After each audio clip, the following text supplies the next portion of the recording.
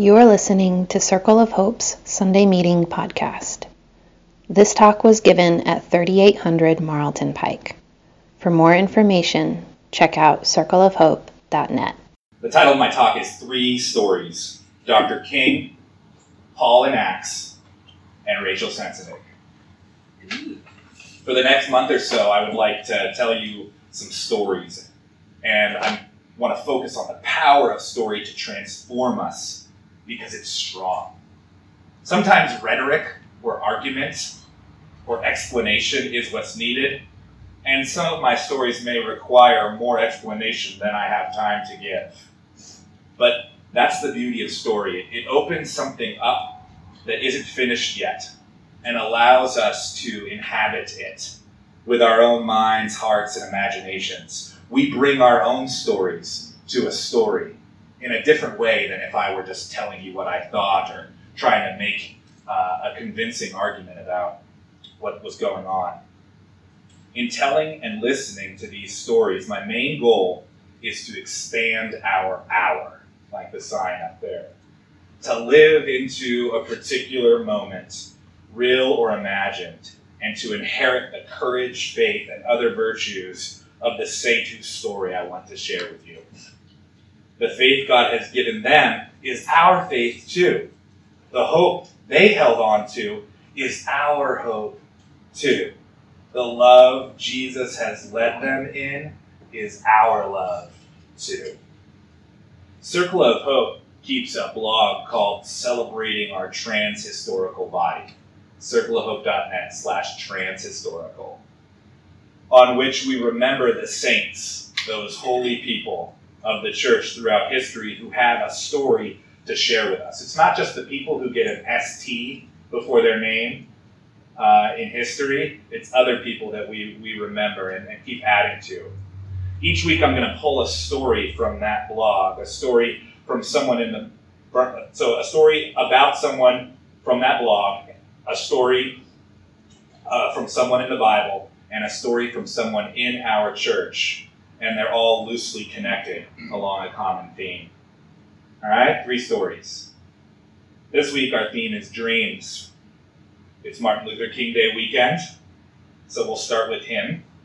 We often celebrate our saints on the day that they died on our blog. Often people's saints' days are their death days. It's the day that they entered into the cloud of witnesses. But since everyone's talking about it, I wanted to do it today on the weekend that we celebrate his birthday. His birthday is January 15th. His death day, as we just sang in the U2 song, is April 4th. I think it's important to remember those things. I have April 4th on my calendar. That's how important Dr. King is to me personally. You don't have to do that, but I'm hoping you can get into his story. And also the story from Paul the Apostle in Acts 16. And then the third story is a story about a dream that Rachel Sensenig had. Rachel Sensenig is one of our pastors. Before I go any further, let me pray again. God, open our ears to this story, these 3 stories. Open our minds and hearts. Convict us that these stories are indeed ours. No matter the distance between us and them, you bring us together to share the faith, hope, and love you have given us. Help us to share it right now. In Jesus' name, amen. So I put up those pictures for this story, those 3 black and whites. So this story is adapted from a book by Gary Young. It's called The Speech, the story behind Martin Luther King's dream. The night before the March on Washington on 28 August 1963, Martin Luther King asked his aides for advice about the next day's speech. Don't use the lines about, "I have a dream," his advisor Wyatt Walker told him. It's trite, it's cliche. You've used it too many times already. King had indeed employed the refrain several times before. It had featured in an address just a week earlier at a fundraiser in Chicago, and a few months before that at a huge rally in Detroit. As with most of his speeches, both had been well received, but neither had been regarded as momentous. This speech had to be different. While King was by now a national political figure, relatively few outside the Black church and the civil rights movement had heard him give a full address. With all three television networks offering live coverage of the March for Jobs and Freedom, this would be his rhetorical introduction to the nation. After a wide range of conflicting suggestions from his staff, King left the lobby at the Willard Hotel in D.C. to put the final touches to a speech he had hoped would be received, in his words, like the Gettysburg Address. "I am now going upstairs to my room to counsel with my lord," he told them. "I will see you all tomorrow." A few floors below King's suite, Walker made himself available. King would call down and tell him what he wanted to say. Walker would write something he hoped worked, then head up the stairs to present it to King. "When it came to my speech drafts," wrote Clarence Jones, who had already penned the first draft, "King often acted like an interior designer. I would deliver 4 strong walls, and he would use his God-given abilities to furnish the place so that it felt like home." King finished the outline at about midnight and then wrote a draft in longhand. One of his aides who went to King's suite that night saw words crossed out 3 or 4 times. He thought it looked as though King were writing poetry. King went to sleep at about 4 a.m., giving the text to his aides to print and distribute. The "I have a dream" section was not in it. A few hours after King went to sleep, the march's organizer, Bayard Rustin, wandered on to the Washington Mall where the demonstration would take place later that day with some of his assistants, to find security personnel and journalists outnumbering demonstrators. Political marches in Washington are now commonplace, but in 1963, attempting to stage a march of this size in that place was unprecedented. The movement had high hopes for a large turnout and originally set a goal of 100,000. From the reservations on coaches and trains alone, they guessed they should be at least close to that figure. But when the morning came, that expectation did little to calm their nerves. Reporters badgered Rustin about the ramifications for both the event and the movement if the crowd turned out to be smaller than anticipated. Rustin, forever theatrical, took a round pocket watch from his trousers and some paper from his jacket. Examining first the paper and then the watch, he turned to the reporters and said, "Everything is right on schedule." The piece of paper was blank. The first official Freedom train arrived at Washington Union Station from Pittsburgh at 8:02 a.m. The first official Freedom train arrived at Washington Union Station from Pittsburgh at 8:10. Records Charles Euchner. I'm sorry, that's a mistake. I'll start that paragraph again. The first official Freedom train arrived at Washington Union Station from Pittsburgh at 8:02 a.m. Within a couple of hours, thousands were pouring through the station every 5 minutes, while almost 2 buses a minute rolled into D.C. from across the country. About 250,000 people showed up that day. It was a hectic morning for King, paying a courtesy visit with other march leaders to politicians at the Capitol, but he still found time to fiddle with the speech. When he eventually walked up to the podium, the typed final version was once more full of crossing out and scribbles. Rustin, the organizer, had limited the speakers to just 5 minutes each and threatened to come on with a crook and haul them from the podium when their time was up. But they all overran. And given the heat, 87 degrees at noon, and humidity, the crowd's mood began to wane. Weary from a night's travel, many were anxious to make good time on the journey back and had already left. King was 16th on the official program that included the national anthem, the invocation, a prayer, a tribute to women, 2 sets of songs, and 9 other speakers. Only the benediction and the pledge came after. Portions of the crowd had moved off to seek respite from the heat under the trees on the mall, while others dipped their feet in the reflecting pool. Those most eager for a view of the podium braved the sun under the shade of their umbrellas. There was an air of subtle depression, of wistful apathy which existed in many, wrote Norman Mailer. one felt a little of the muted disappointment which attacked a crowd in the 7th inning of a very important baseball game when the score had gone 11-3. The home team was ahead, but the tension is broken. One's concern is no longer noble. But if they were exhausted, they were no less excited. Gospel singer Mahalia Jackson had lifted spirits with "I've been buked and I've been scorned." Joachim Prinz, president of the American Jewish Congress, followed her, recalling his time as a rabbi in Berlin under Hitler. Quote, "A great people who had created a great civilization had become a nation of silent onlookers. They remained silent in the face of hate, in the face of brutality, and in the face of mass murder," he said. "America must not become a nation of onlookers. America must not remain silent." King was next.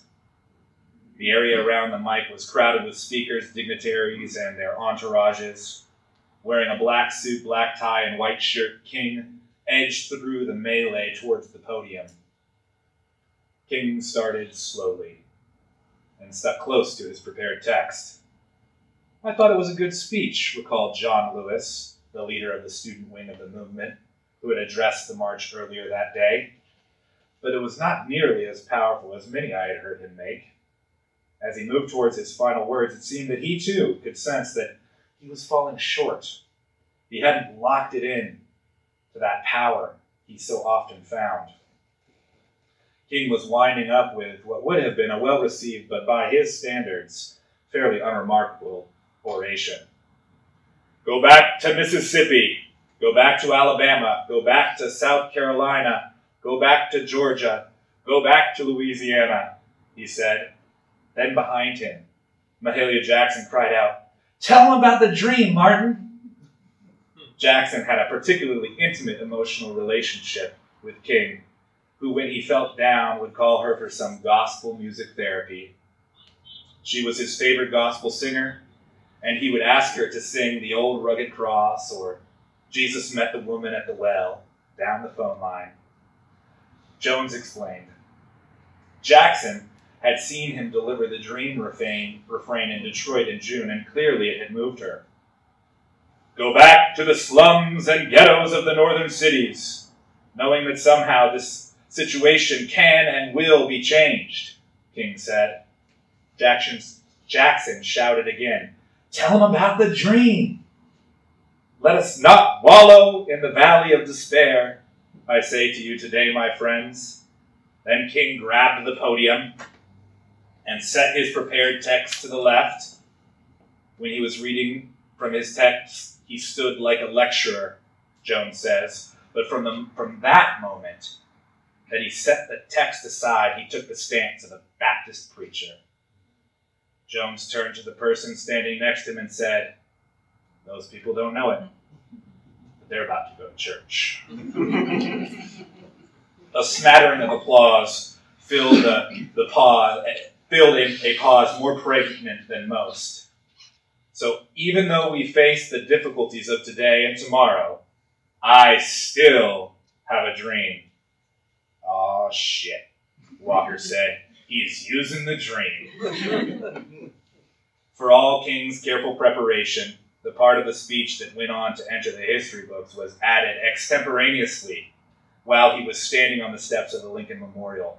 Speaking in full flight to the crowd, I know that on the eve of his speech, it was not in his mind to revisit the dream, Joan insists. Two things we know for sure are that it was not in the prepared text, and it wasn't invented on the spot. King had been using the refrain for well over a year. Talking some months later of his decision to include the passage, King said, "I started out reading the speech and I read it down to a point. The audience response was wonderful that day, and all of a sudden this thing came to me that I'd used many times before. I have a dream, and I just felt that I wanted to use it here. I used it, and at that point I just turned aside from the manuscript altogether. I didn't come back to it." Though King was extremely well known before he stepped up to the lectern, Jones wrote, he had stepped down on the other side of history. Story number 2. Paul's dream. Someone read this passage to us from Acts 16, 6 through 10 in the Message version. Oh, they're hard words. Phrygia, Galatia, Asia, Mysia, Bithynia. Go for it, someone that's going to brave those words. They went to Phrygia and then on through the region of Galatia. Their plan was to turn west into Asia province, but the Holy Spirit blocked that route. So they went to Mysia and tried to go north into Bithynia, but the Spirit of Jesus wouldn't let them go there either. Proceeding on through Mysia, they went down to the seaport Troas. That night, Paul had a dream. A Macedonian stood on the far shore and called across the sea, "Come over to Macedonia and help us." The dream gave Paul his map. We went to work at once, getting things ready to cross over to Macedonia. All the pieces had come together. We knew now for sure that God had called us to preach the good news to the Europeans. Luke is the author of Acts, and there are several parts in the book where the narrative is in the first person we. It stands to reason that Luke was there with Paul, at least in Troas. But I've imagined him on the road to Troas with Paul, reacting to this dream and these prohibitions by the Holy Spirit and the Spirit of Jesus. That's kind of weird stuff. So I'm telling a story about that. When I wrote this map might help you understand, because they're taking some twists and turns. Paul stopped abruptly in the middle of the road. I was walking with Silas a few paces ahead and didn't realize it until Timothy called to us. "Wait! He's doing it again!" We were headed north on the road to Bithynia. The hills around us were just greening with spring, and the cypress trees on the ridge we climbed were swaying in a stiff but pleasant breeze. It seemed to me a beautiful day to be walking through the countryside with such a purpose as ours. I had traveled a lot more than many men I knew, but never with this pulsing sense of importance.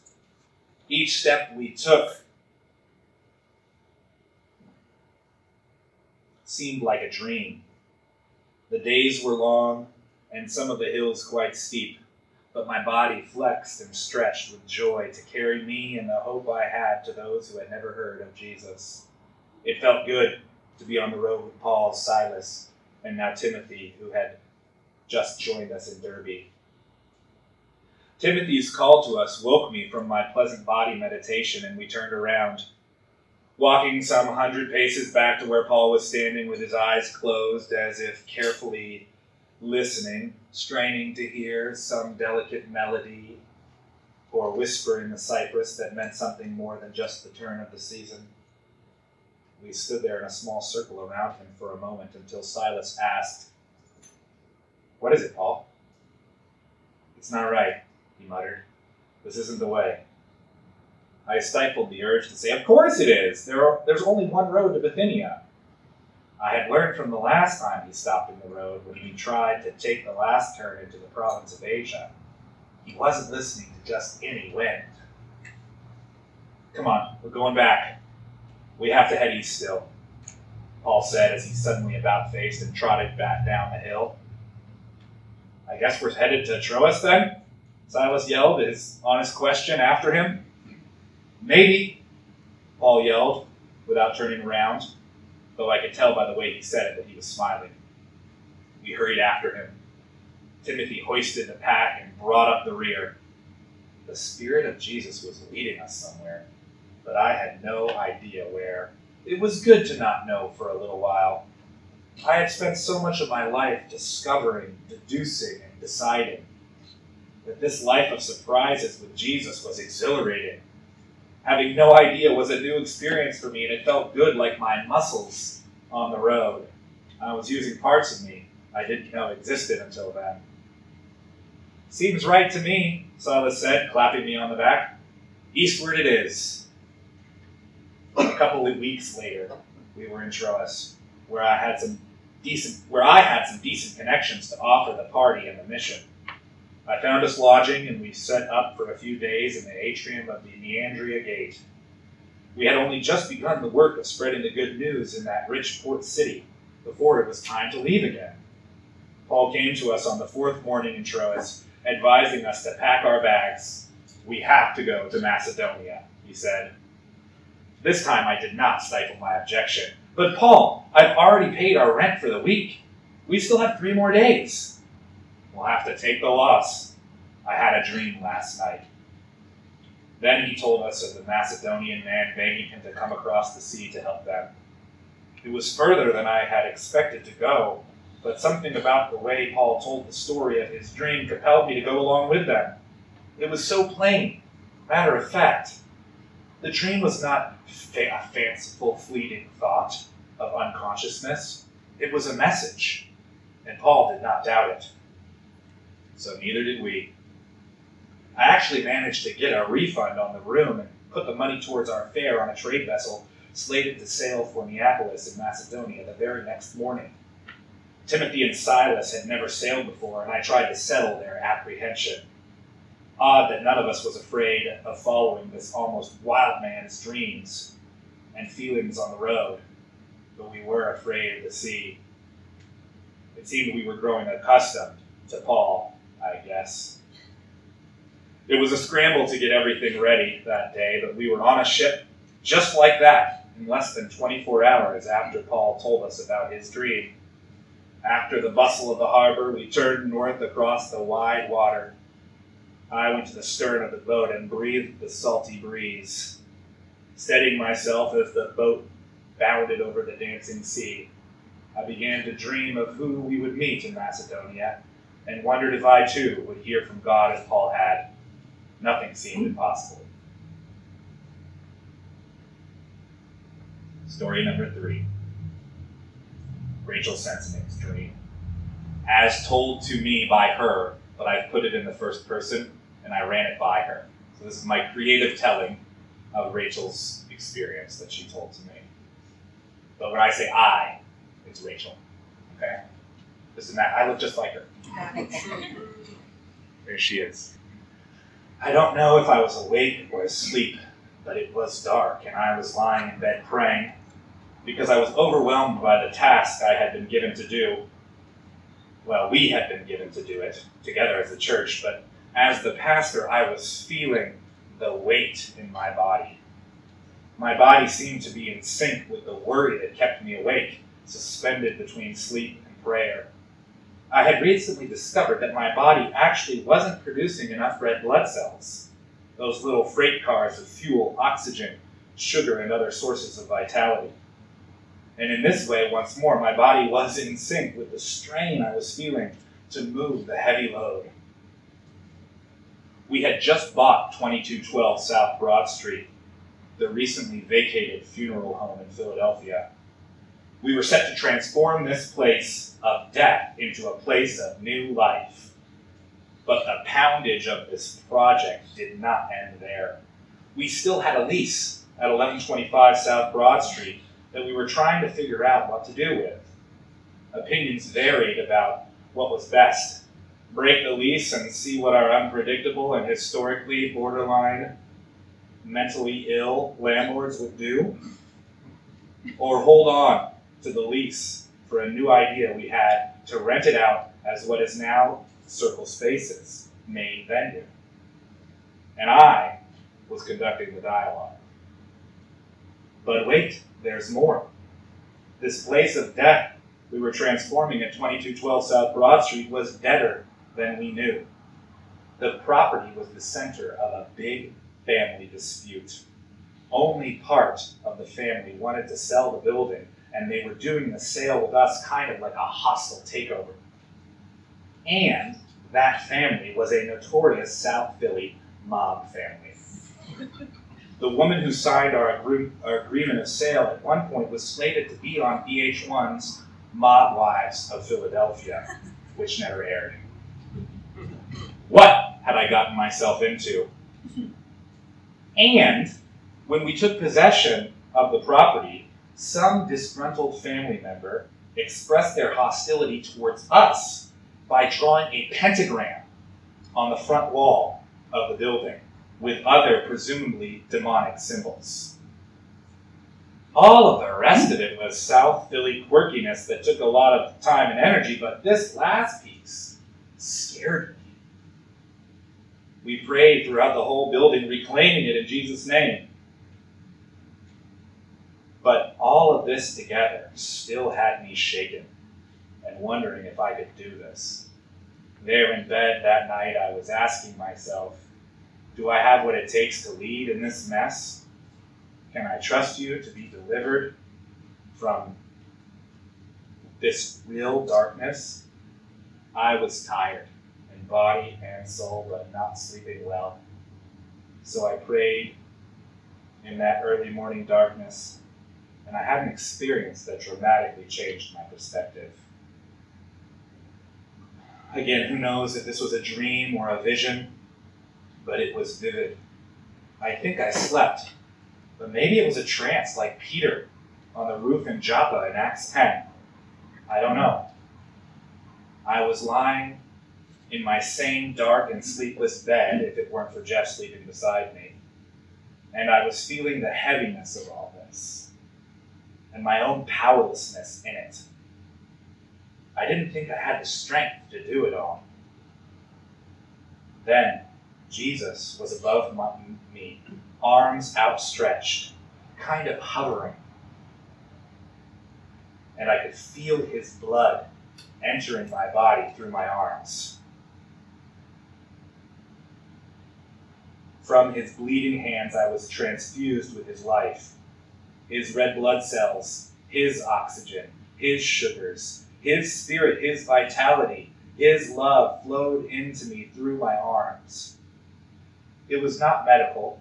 There were no tubes or needles, nor was it graphic like a rain of blood. It was just a transmission of energy, desperately needed fuel for my body and heart. And I awoke with joy and readiness to do the work I had been given to do as best I could with the partners I had been given. Thanks for listening to Circle of Hope's Sunday Meeting podcast. If you want to talk about it or get connected to a cell, you can find one under our Connect drop-down at circleofhope.net.